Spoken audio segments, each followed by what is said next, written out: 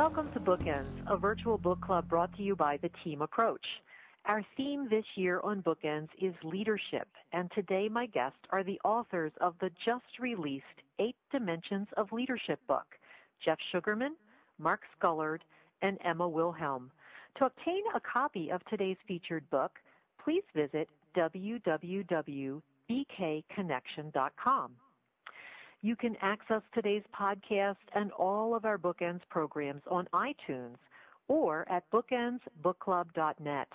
At our Bookends site, you can also visit the resource blog for free chapters and resources provided by our featured authors. Here you can also request the free disc profile associated with today's featured book. After reading the 8 Dimensions of Leadership, you may want to discuss it, and we've created a place for you to do this. Simply sign into LinkedIn, search Groups, and join the group called Bookends, the Discussion. In this LinkedIn group, you can pose questions and discuss issues with your peers. You can dialogue with our Bookends featured authors who are members of this group. Be sure to invite your friends and join the group to listen and discuss with you. I'm your host, Susan Stamm, and I'd like to introduce Jeff Sugarman, who is the President and CEO of Inscape Publishing, a leading provider of training materials to the corporate market. Jeff received his Ph.D. in clinical psychology from Washington University in St. Louis. He has worked in corporate publishing since 1988 and has served in various senior executive roles.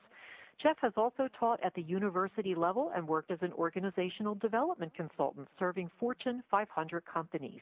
He is a past president of ISA and was the 2009 recipient of ISA's prestigious Broomfield Award. Mark Scullard is the Director of Research at Inscape Publishing, where he is responsible for product development, research strategies, and data analysis. He has over a decade of research and data analysis experience developing psychological evaluation tools and methods. He has a background in personal and group psychotherapy and received his doctorate in psychology from the University of Minnesota. Emma Wilhelm is the senior writer and product developer at Inscape Publishing, where she enjoys developing innovative corporate training products that are used worldwide. Her publishing career has included work at several niche publishers with responsibilities ranging from research to content development to acquisitions. Her experience also includes work at several college campuses teaching undergraduate courses, leading cross-country and track and field teams, and advising student leadership groups through NCAA and YMCA programs. Emma's BA is in English Literature from Carleton College, and her MS is in Exercise and Sports Studies from Smith College. Emma, Mark, and Jeff, it's great to visit with you on Bookends today. Thank you. Thanks, Susan. Thank you. Well, new leadership books are hitting the market every day. In fact, 40 new titles are released each day, according to a website, leadershipnow.com. With all this great information that's out there released daily, Emma, why do you think so many leaders are still feeling ill-prepared for this role? Well, Susan, we think of leadership as a very highly personal pursuit in 2 ways. First, leaders, of course, must work with people, and this is inherently complicated. And second, a leader's personality is really wound into the experience of leading. And many times, maybe most times, one's preparation for a leadership role does not include taking personality into account, and that's really a mistake. And what we've found is that leaders then have to sort of learn things the hard way through trial and error, often running into the same obstacles over and over again. Yeah, I think personality is a big part of it.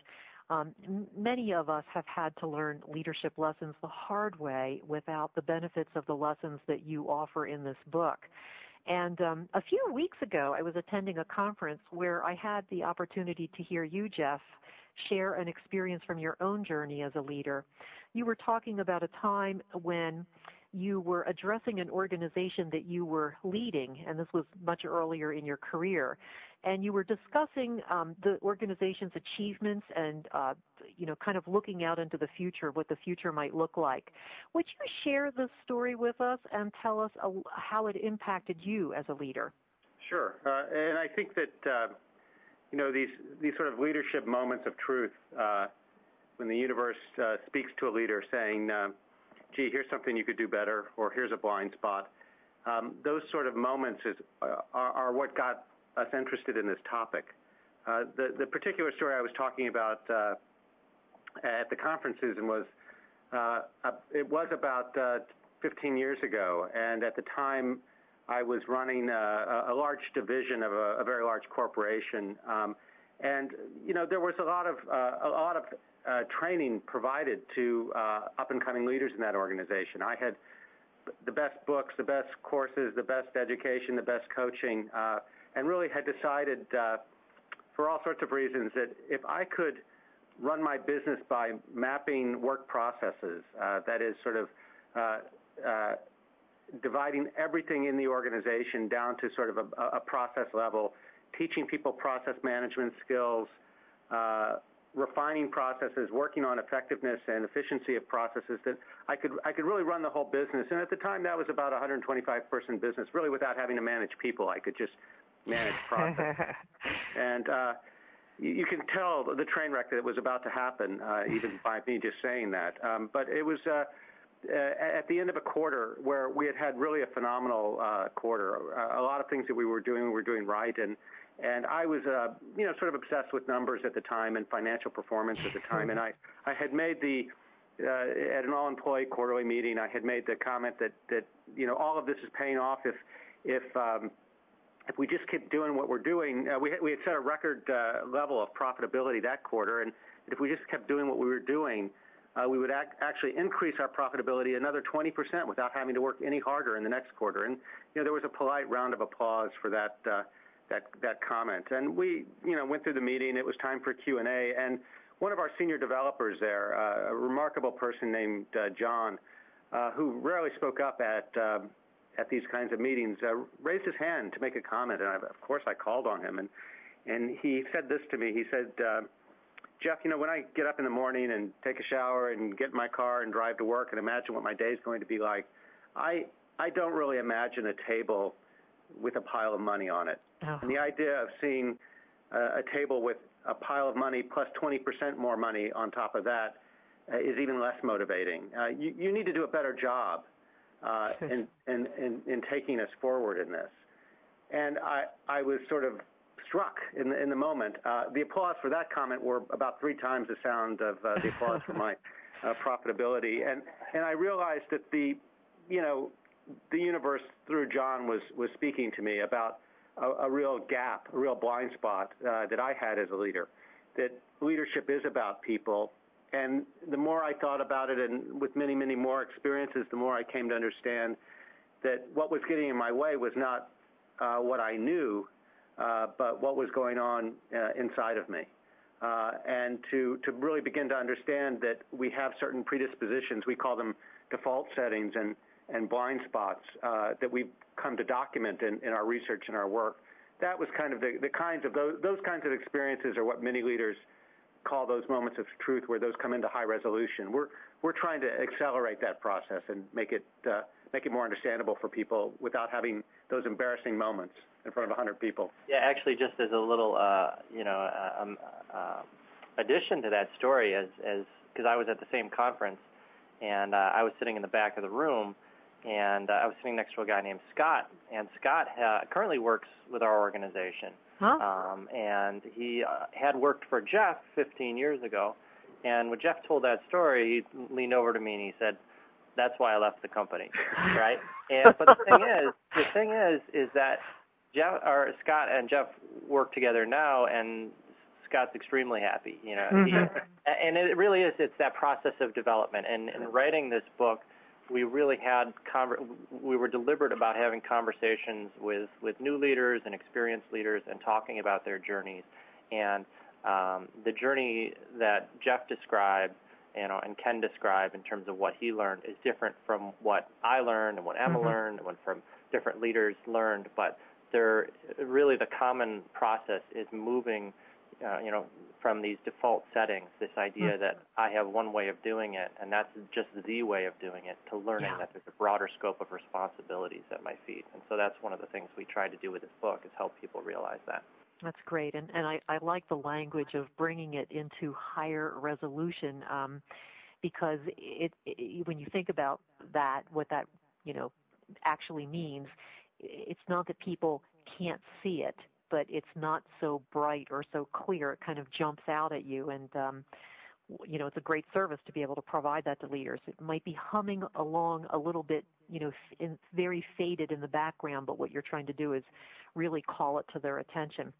I'd like to continue with you, Mark, if we could. There's been lots and lots of press over a number of years focusing on the idea of focusing on our strengths. And the Gallup folks, for example, have just released some new research. Of course, they're always releasing research, but there's been some new research again, and they're pushing pretty hard on the idea that our strengths alone can get us there, and that working on our limitations really isn't all that important. Do you think that this is good advice for leaders, and could you share any insights about using strengths from your research? Yeah, it's interesting. It's because we just listened to a story from Jeff of someone who was just focusing on his strengths, something he had been rewarded for, and you've already heard the end of that story, and and what had happened. But we can talk about it from have a conceptual discussion about that, or we can talk about the research. Let me start with some of the research that we've done on that, because when we started the process of investigating leadership, we were really agnostic towards that question. We were very open to wherever the research led us, and some of our more recent data, we have several thousand leaders, and going through our 360 process. And for each of those leaders, we have two pieces of information. On the one hand, we have the 8 dimensions, these 8 different behaviors. How often do the leaders perform each of these 8 behaviors?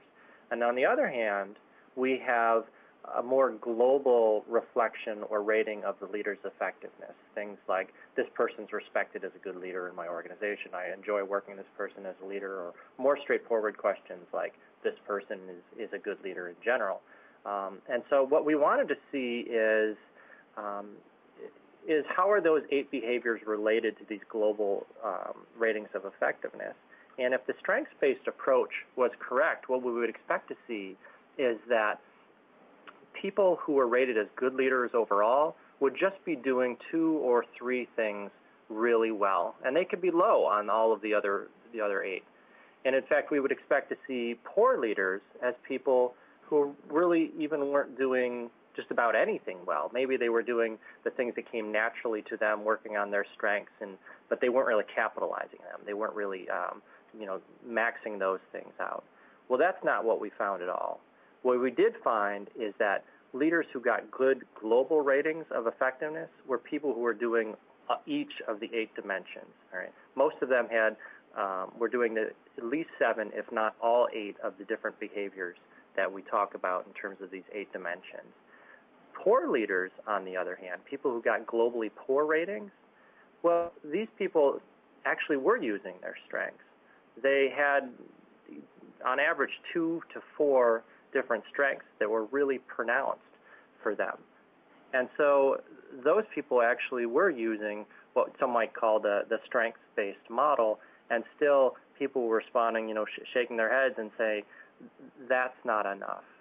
Now, if we look at that, what does that mean? Why is this strengths-based approach taking off so well? And I think it is a very appealing message. And I think it's appealing for several reasons. One of them is because it's a very comforting message to say, I can just focus on what I'm good at, and I don't have to worry as much about those other things that don't come naturally to me. And that, to me personally, I could say that does feel good. But is it a matter of is it true? Mm-hmm. And you can also look at it from the perspective of, well, I see all these good leaders, and they're all different. And that's true to some extent as well. Not every good leader looks identical, but there are a common set of responsibilities that a leader has to fulfill. And I think when we're talking about a leader, like Emma said, it's a very personal responsibility you have. Yeah. Leaders aren't just performing tasks. They're, the people who follow them aren't just looking at their output. Mm-hmm. They're looking at that leader as a person. We respond to the leader as a fellow human being.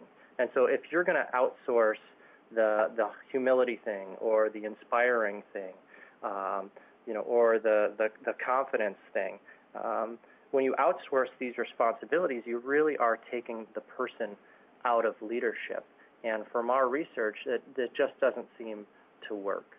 And those leaders don't seem to be getting the respect, don't seem to be getting the results that they really could if they expanded upon this default setting of theirs. If I could just piggyback a story that's just coming to mind as Mark is telling this, and this is absolutely true.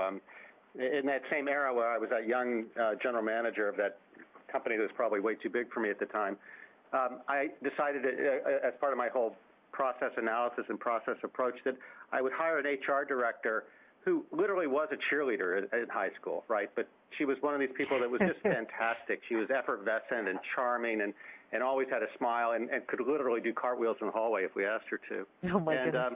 I was having some problem. I can't remember what the exact issue was, but I remember talking to a mentor of mine, and I described how I had hired this person and that she was going to be the one that really brought the heart and energy to the organization. And this guy looked at me and he said, did you outsource your honeymoon too?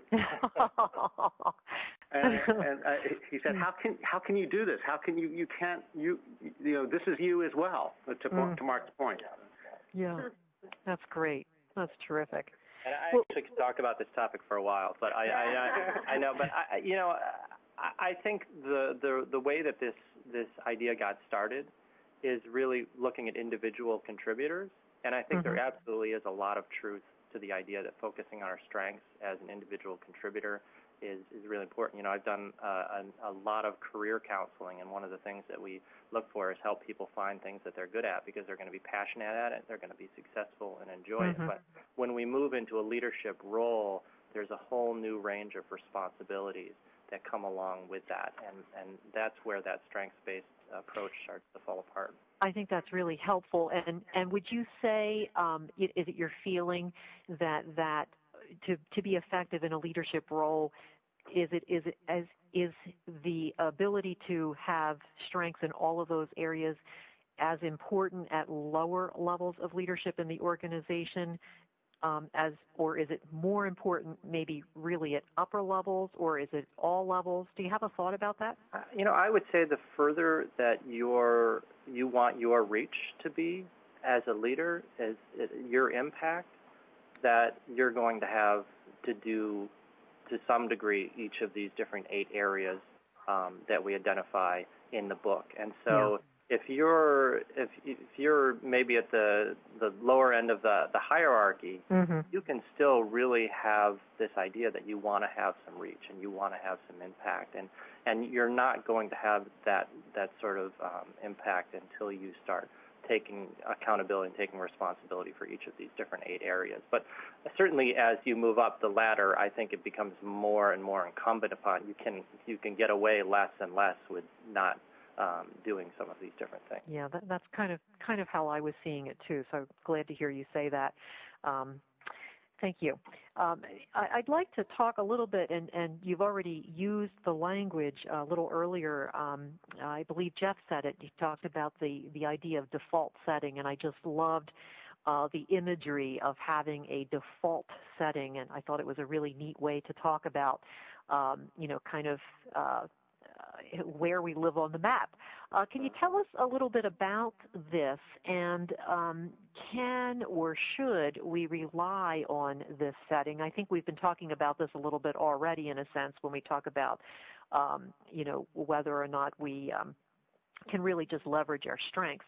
But do you have a story, Mark, that illustrates your default setting, and could you share it with us? Yeah, and really just to talk big picture about this idea of default setting is really, again, it's this idea of an approach to leadership that comes naturally to us. Mm-hmm. And so there's the question of, do we or should we approach on that? Well, we absolutely do rely on it. That's almost the definition of the default setting. And we rely on those default settings because they reflect how we see the world, what we prioritize. And so we may have one, in the book we talk about 8 different dimensions. And so this is a way for people to understand what their default setting is, how they naturally come in. And we all have it, and there's nothing wrong with having it. And in fact, to just rely on that default setting to a fault is human nature. And so what we're pushing people to do is to help them understand that they do need to put in that effort to move beyond it. And so for some people, their default setting is about just pushing strongly for results and creating that sense of urgency. Some people, as Jeff said, their leadership default setting, he talked about this woman who had literally been a cheerleader, but, about energizing people, and they see that as the way to lead. Other people naturally see the way to lead as just being very methodical and very systematic, and will get things done there. My particular default setting is what we in the book call inclusive. And I actually, as you mentioned in the beginning, I initially went into doing psychotherapy, and I had been rewarded a lot for being a great listener and being attentive to other people's needs, and that's how I see the world, and so when I come into a leadership perspective or leadership position, that's the perspective I bring to it. That's what I tend to see as important. What I've come to realize, and having to learn this the hard way in different instances, is that need to push people, that need to create that sense of urgency.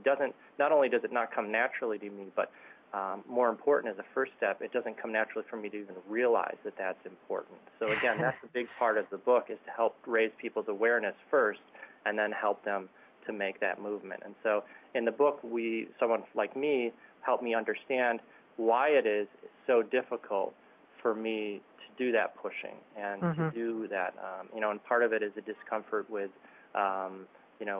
upsetting other people. Part of it is a high need for harmony and stability on my part.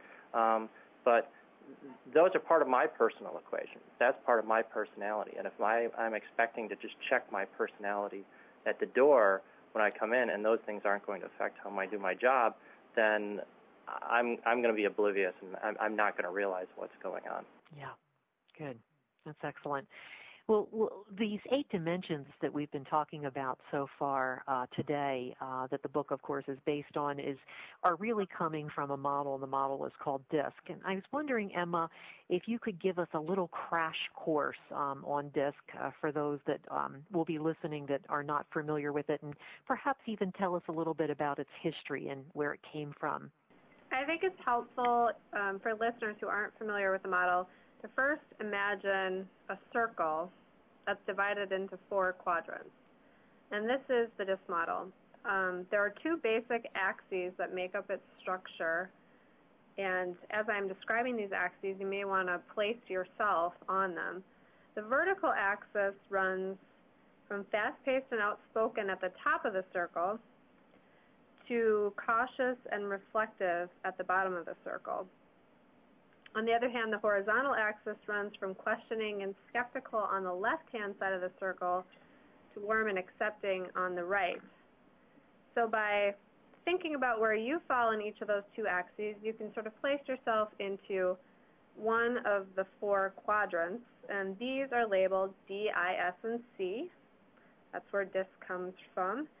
And these initials stand for dominance, influence, steadiness, and conscientiousness. As you might imagine, given its name, dominance, the dominance quadrant describes driven, direct, and forceful people. And those in the influence quadrant are more enthusiastic and high-spirited. Those in the steadiness quadrant are considerate people who prefer a stable, harmonious environment. That's what Mark just described. He falls into that quadrant. And then people in the conscientiousness quadrant which now we're on the lower left, are analytical, reserved, and more logic-focused. So these 4 primary DISC styles are basically categories in which we can use these to help us quickly understand individual differences and how people work differently and have different motivations. Now that's the DISC model. So the DISC assessment, which this book relies on as well, is a tool that helps people quickly assess which of these styles describe them most accurately. And when readers of the book take our assessments, they learn which of the 8 dimensions is their primary dimension or default setting. And this is based very closely on the DISC model. They line up perfectly. And I won't go into great length about the history of the model, but it is based on the work of a psychologist named Dr. William Moulton Marston, who first published a book called Emotions of Normal People back in 1928. And all of this work has stemmed from that. It is in a different context, and we use it. He didn't use it as a typology so much, but nonetheless, the 4 quadrants did stem from his work, and there's a lot more information in our appendix of our book about the research if people are interested in that. Good. Thank you, Emma. And I wanted to go a little further in talking about this. Jeff, you've provided some really great options for folks to get a read on their DISC default settings in the book. There's a couple of ways they could do that. Could you describe these options for us and tell us how you would envision someone actually using this book? Is this a book I'm going to sit down and do I need to read it from cover to cover, or how would I use it? Our design of this book is actually, we think, somewhat innovative and purposeful. We didn't expect people to read this book cover to cover. We wanted to give them the experience of understanding where they fit in the leadership model, and then based on that understanding and some assessment of where they need to go, read the most relevant chapters for them at the time, or in the present when they're reading the book. And there are really a couple of different methods to doing that. Emma described a process, and we do in Chapter 2 of our book sort of walk through even a more detailed version of that, where you could sort of, by reading it, maybe place yourself, you'd be close to getting, one of the right 3 dimensions. You'd be in the ballpark. But we've actually provided a very precise method for people to assess themselves. And it's via an online assessment that takes about 10 minutes to complete. That the access to that online assessment can either be from an authorized Inkscape distributor who has access to it and can provide free access to a reader, or we have a public website if people don't have access to an Inkscape distributor at www.8dimentionsofleadership.com, and that free assessment is there as well. But we recommend that people work with an Inkscape distributor because we think that these books create a lot of questions and a lot of opportunities for further development beyond what we can provide in a book. So the process that we expect is that you could go in and very quickly self-assess which of the 8 dimensions are most aligned with your current default setting. To go to the second section of the book and sort of take a deep dive. We don't think of it. Someone said it's more like an emotional cold shower. We don't want it to be that, but it is a deep dive into sort of the underlying drivers of your default setting and where those blind spots, the sources of where those blind spots likely come from. And after spending some time there, we point you to 1 or 2 other chapters in Section 3 of the book, Part 3 of the book, where lessons from leaders in other parts of the circle that they've learned early in their career, we hope can benefit you by learning and studying them rather than having to experience them the hard way. Yeah. So that's the method that the book works at. And really, on average, people will read 4 or 5 chapters of the book. Yeah, it's really it's great. It's really well done. I'd like to get into a little bit about kind of where the book came from and some of the research that that led you to writing this book. Mark, I understand that the book began with a question. Yeah, and the question, really simply put, is what's the relevance of personality in the leadership domain? Because when we look at the training industry and we look at how leaders are developed, it tends to be very behavioral in nature, and that certainly makes sense. It's when things are behavioral, they're concrete, they're objective. There's not the messiness associated with it. But we were really interested in how does personality relate to this area, and more particularly the development of leaders. How can we use an understanding of personality to help people accelerate their development? And this is an area really that our organization's been working in for over 35 years now, and we've been able to gather a lot of data, and we've certainly worked in the area of leadership before. But Jeff and I actually write a regular column in a magazine called Training Magazine, and as part of that, we gather data to understand learners' perspective on training and what they really see as important for their development. And one of the questions we've asked a number of different times, and in this most recent survey, it was about over 3,000 people, and we were asking them what would most improve your professional development. What could be provided that would most help you becoming better at your work?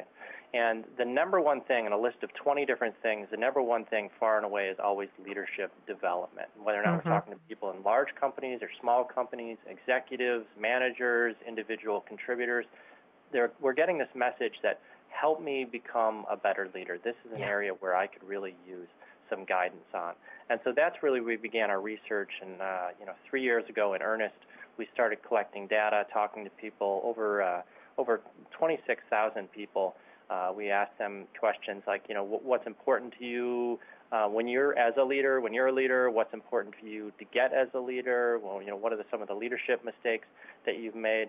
And through that, we were really able to come up with these 8 different clusters, these 8 different dimensions that you'll see in the book. And what's neat, from a nerdy statistician point of view, is that these 8 dimensions form a near perfect circle. When we look at them mathematically, the relationship between them fits the conceptual model extremely well. And it really isn't an accident. And we're really borrowing and using a model that scientists and people who study human nature rediscover again and again. It's a very fundamental reflection of human nature. And so it gives us a lot of confidence that we are using something that's very robust to help people understand that. That's great. Yep. And so, as Emma mentioned, there's more of the research that's included in the appendix of the book, and try to give you some of the history of DISC and also some of the development the work we did on this. Yes, and I should mention that we're going to be posting a white paper on some of the research on the Bookends website on the resource blog as well. I'd like to talk a little bit about part 2 of the book, which I think you've already mentioned, Jeff, and this is where I think you used the word an emotional cold shower. The book examines the psychological drivers that can hold leaders back, but I liked your language better. Jeff, could you share one of these attributes with us related to the pioneering leader, which of course is your default setting? And could you offer us a personal lesson that you struggled with somewhere in your leadership experience? I know you've shared a little bit about the one organization that you were with previous, but maybe something else that would help us to see one of these drivers in action. What I have to do is also kind of take one step back, because the guy that I described who is mapping processes and running an organization by process maps isn't typically associated with a pioneering leader. And in fact, that skill set, all that discipline, I adopted to cope with challenges I had more naturally as a pioneering leader. Early on in my career, even before that assignment, through some development programs that I participated with in the Center for Creative Leadership, it was early identified for me to be a better leader, I had to be a little bit less entrepreneurial and a little bit more sort of able to turn an idea into action. And that was an earlier cold shower that I had before this cold shower. So I'm one of these leaders that sort of ricocheted all over the map as I tried to come to understand what this was all about. But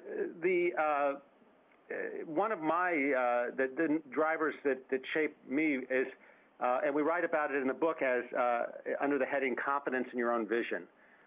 Pioneering leaders who are at that sort of northern point of the leadership map tend to have remarkable confidence in their own vision, and people like that. Followers love people who have sort of a clear sense of where they're going and why they're going. Whether it's carefully thought through, whether it's realizable or not, doesn't matter to the pioneering leader. And this was actually a pattern in my whole life. I remember in the sixth grade, I was working on a science fair project, and I had convinced myself that I could create a water wheel that would produce electricity in my parents' garage. And the only thing that saved me from total embarrassment was that I was working on it, and my mother drove the station wagon over my work in progress. Oh no! But I, even as a young child, I could see something that I really wanted to do, and was remarkably. I so trusted my instincts, and that I was right about this stuff, that I didn't say this as a kid or even as a young adult, but don't confuse me with the facts. And that's very much what the struggle. The pioneering leader has to realize to sort of check their ego at the door and to be able to begin to understand that really that sort of exhilaration that you get sort of imagining a vision and sort of getting a group, to jump out of an airplane without a parachute is not really good for the overall health of the organization, and you have to learn how to moderate that. Oh, that's great. That's terrific. Let's travel around the map a little to the western side of the map. In fact, the most western point on the map is the land of Resolute, and I understand, Emma, that this is where you live. Can you tell us a little bit about one of the drivers for leaders that would have this approach, and maybe share a personal anecdote with us from your experience? One of the Resolute drivers that really resonates with me is the one we call a drive toward personal mastery. Now, this driver causes leaders like me to have extremely high standards, and this applies both to myself and to the people that I work with or lead. There are obvious benefits to this driver. It does things like make me want to run marathons and write books and conquer the world. But on the flip side, it also can cause people like me to have very little patience for others, especially if we see them as somehow incompetent. And so it can also cause people like me to focus more on what goes wrong than on what is going well. And back in my first head coaching job after graduate school, I was the head men's and women's coach of a cross-country team. I ran into a lot of trouble because of this particular driver, and that's because this driver would often cause me to focus on what people should do. Should is kind of a key word for the Resolute leader. I figured they should be able to keep all the balls in the air. They should be able to do well in academics and be on time for practice. They should be able to, do the workouts I asked them to do. And I think that my focus on should is because I had always tried so hard to control myself in that way. I was very self-regulated. I was really good at balancing academics and extracurriculars, almost to an extreme, I'd say. And so I just thought everybody was like that. And so when student athletes would come to my office, sometimes in tears, looking for empathy from me because they couldn't keep all the balls in the air, it was very difficult for me to empathize with that, because I would be thinking, well, you should have thought about this last week, or you should have, gone to bed last night instead of watching whatever ridiculous show too late and hanging out with your friends.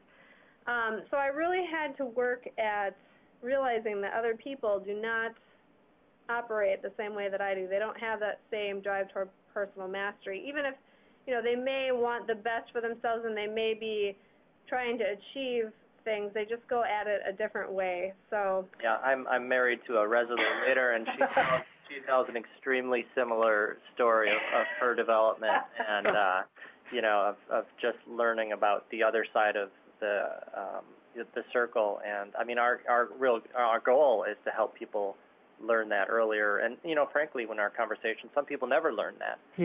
Those goals. And so to help people organize and put words around those things is really one of the values that DISC has always helped people do. Oh, absolutely. That's a great story, Emma, and I'm glad that you have that as your strength in the role that you're in. In terms of your default setting and the work that you do. I think it's wonderful to have that attention to quality and need to make things perfect. I appreciate it, so thank you. I'm trying to be a more supportive person along when we first thought about writing the book, the three of us got together, and me being the pioneering leader, I actually said, well, we're all good writers. We could knock this thing out in 8 weeks. 8 weeks? Yeah. And I really thought that. And Emma was like looking at me like, what are weeks in your planet? Oh, that's great. Well, let's move to the exact opposite side from Resolute, all the way over to the eastern side of the map. Actually, the southeastern district is where we will find the inclusive leader. And of course, Mark, you've already mentioned that is where you live on the map. It's hard for me to imagine a downside to being an inclusive leader. I'm just, listening I like you, Susan. Can you tell us though what that might look like and share an experience that would illustrate this for us? I think one of the key, as Jeff and Emma had both mentioned, one of the drivers that really influences how they lead. And for me, one of the key influencers, drivers in terms of my personality in general, and then how that trickles into my leadership, is just this strong need for harmony around me. And that's harmony both in terms of, I like to have things stable in terms of the tasks I'm doing, but I also like to have the relationships around me be very harmonious. And if I can achieve that, I'm in good shape. And certainly, having that as a leader, there's a lot to be said about that. People like that. It feels good. But one of the things that it really I wish I had learned earlier on is that a leader's job, really a huge part of it is change, is to taking people into new territory. And if you're just helping people maintain where they're at and do that more in a more stable way, well, you're really just managing. Leading is finding that new territory and encouraging people and finding those new opportunities. And so that's one area that has been really difficult for me, I think, to internalize without having the words around it. One of the things that's helped me is role models. And I talk often about my current boss here in my organization, who is just brilliant at doing that, brilliant at finding new opportunities, always pushing the boundaries. How can we do this better? Where else can we take this? Kind of that entrepreneurial spirit. And so, and as we talk to other people, we realize just how much role models and learning from other people. There's the trial and error way of learning, but I would prefer to learn from other people. And you get a sense of experiencing how they experience the world and seeing things from their perspective, and you kind of internalize that. And so one of the things we tried to do in the book is to really take those lessons, almost create a catalog of some of those lessons, help you learn from a role model if you don't necessarily have one in front of you. But I think finding one in your organization who can help you do the things you're not particularly good at is a really great strategy, and one that we encourage. That's great. And really the lessons that you're mentioning, Mark, is really where I wanted to go next, so thank you. Really that's the third segment of the book, which we won't really have a lot of time to talk about today, but this section of the book is introduced with an assessment that gives people a chance to take a look at what they might need to focus on. And I was wondering, Emma, if you could talk with us just a little bit about this third section of the book and and how we can best learn leadership lessons from other parts of the circle. Who would you say would be the best person to teach someone a skill? And Mark just mentioned role models. How would we go about finding someone to teach us a skill that's opposite of, maybe our default setting, an area that we really want to further develop? Well, aside from the obvious of finding a real-world role model, we basically built part 3 of the book to serve that purpose for the reader. So through our research and talking to many, many, many leaders, both in qualitative interviews and quantitatively collecting data, we boiled down what each of the 8 dimensions has to offer into 3 simple lessons. And each of those 3 lessons comes with 3 practical suggestions for how to start adopting more of the behavior of that particular dimension. But first, before you can kind of dive into that, it would be a mistake to think you're going to learn all 8 of the dimensions at once. That would be overwhelming. And what we don't want is to intimidate people or as we've said, make it seem like they need to become a superhero to be a better leader. Really, we want them to focus on just 1 or 2 things to start with, and that's where our leadership needs assessment came in. It actually came from something kind of unexpected that we learned through our research. We figured that based on someone's default setting or their DISC style, we could kind of predict what they most need to work on right now. Mm-hmm. But when we were interviewing leaders one-on-one, we discovered that those lessons didn't always resonate with them as what was most important. Maybe they had already addressed them earlier in their career. Like Jeff said, he had already worked more on processes because he's naturally, a DI leader or a pioneering leader. So that may be not what he needs to focus on right now. So over and over again, we heard people say that what they need to work on right now had more to do with maybe the culture that they work in or personal goals that they have right now. So we developed this needs assessment, which readers can take in the book or as part of the online assessment as well, that basically tells them which 2 of the 8 dimensions they should work on right now, and then guides them to those specific 2 chapters where they'll learn these 3 lessons from that leader. And we kind of see those chapters as being written from the perspective of a coach who is, say, I need to learn to be more affirming. I'm learning from the wisdom of an affirming leader when I'm reading that chapter about becoming more affirming. So that's kind of how part 3 works.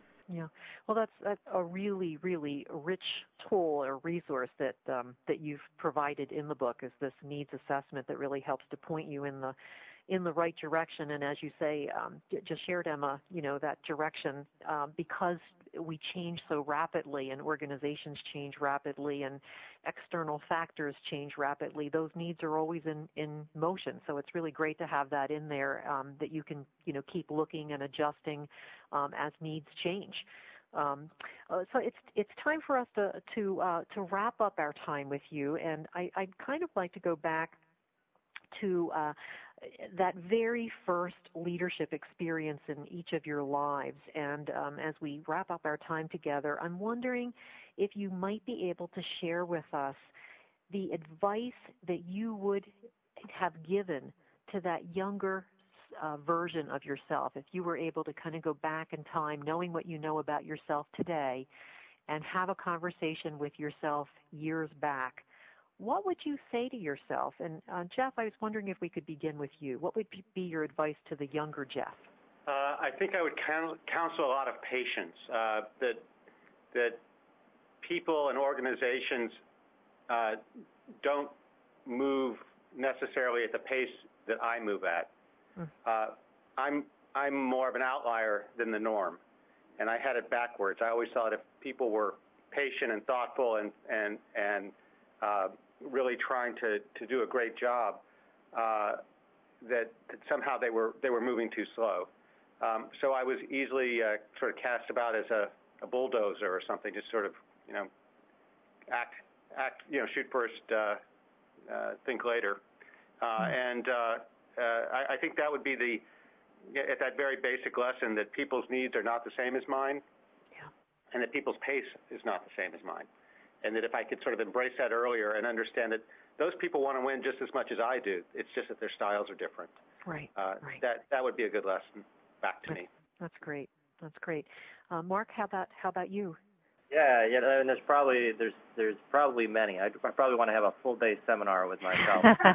A large part of it would really be about, as the leader, you really need to be the driver. You need to be initiating, and if you're not pushing those things and really getting people excited about those things, then your group is not really going to reach their full potential. And so I think, even though that certainly sounds cliche and obvious, I think for people, particularly in my area of the DISC circle, that's not an intuitive message. And, really you need to get that message over and over and feel, bounces off your head again and again and again. And I know it did with me. And I would have liked to have just picked it up and internalized it a lot quicker. Yeah. I'm afraid I'm like you. I probably need the 2x4 or the long session. Yeah. Emma, how about you? What would be your advice to your younger self? Well, like you said, there are many things that I wish I had known, but one that may be a little surprising since I'm a resolute leader is I would actually tell my younger self to dial up some of the commanding aspects a little bit more, specifically showing confidence. I was put in very real leadership positions very young, being a coach, and not being that much older than the college students I was leading, and maybe also being a woman and coaching men, I really should have worked on showing more confidence early on, because it goes a long way to whether people buy into what you're selling. Mm-hmm. And I really struggled to find my way, and it's taken a long time to kind of work on that for me. And I ran into some specific problems with that. So I think I would definitely encourage leaders who are early on in their careers, regardless of their style, to, that there is something to that you do need to show confidence and believe that you have some abilities as a leader. That's so great. I think, just kind of listening to all of our stories, it really does, for me, reinforce this message that, this mantra that we have is that, leadership is a full body experience. And again, checking our personalities at the door, well, that's simply not possible. We can pretend we're doing it, but each of the things that we're describing that would have made us better leaders are really core to who we are as people. And so in the training industry or the development industry, if we ignore those things, we think there's a lot of potential to improve the type of development we do with people. Absolutely. Good reinforcement for the the mantra of focusing only on your strengths. I think you've all highlighted things that really could have kick-started your careers and made you far more effective than you were originally. And you got there, you learned the lessons as you went, but gosh, to have those advantages so much earlier, just think, for each of us, how much further we'd be today. Yeah, absolutely. Well, I want to thank you, Emma, Mark, and Jeff, again, for visiting with us today and sharing this work. We've really only scratched the surface. There's so much more in this book, and I'm hoping that people will get a copy of it and read it themselves. So I want to remind folks to get a copy of The 8 Dimensions of Leadership. Please visit www.bkconnection.com. And following our interview today, you're invited into this conversation on leadership by joining the group on LinkedIn called Bookends, the Discussion. And you can pose questions and have discussions with your colleagues and peers and Bookends authors who are members of this group. All of our Bookends podcasts can be found on both iTunes and also at bookendsbookclub.net. Check out our resource blog for a free chapter of today's selection, the white paper that I mentioned earlier, and also you can get your own leadership profile that we've been talking about today through the resource blog that you can use with this book. Bookends has been brought to you by the Team Approach. Our producer is John David Bowman. I'm Susan Stamm, and I'd like to thank you for listening.